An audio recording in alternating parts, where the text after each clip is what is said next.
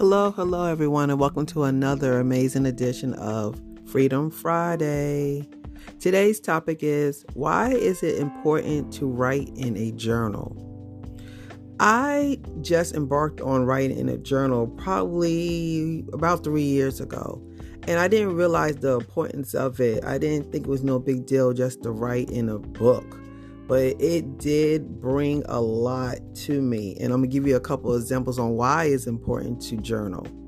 It brings clarity. It helps you weigh out the pros and cons without hearing anybody else speak. It helps you focus. And most importantly, it keeps you accountable. You have a history to go back on. You can see your growth from the first page to the last.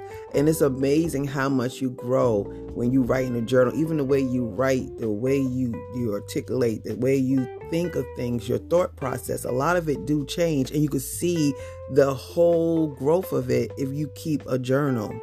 And it's a safe place as well to put your thoughts in, and you don't have to worry about being correct, politically correct, morally, whatever you want, and you could just write, and it's all about you. And it just brings that peace to you and self-awareness.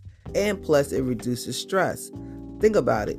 If you are frustrated that day and you're able to just write it out and get it off you and lay it in that journal and walk away and it's done with, just learning how to just write and let go.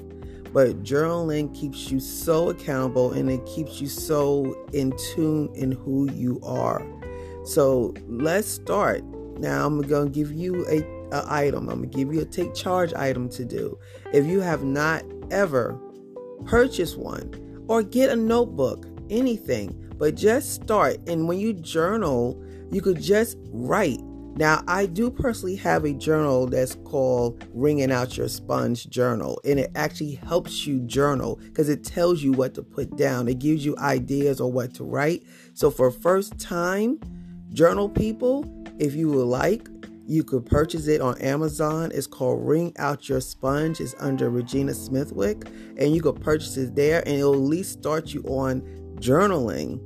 And then after you finish that book, you could actually go buy a regular blank journal, and you already have the rhythm on how to journal.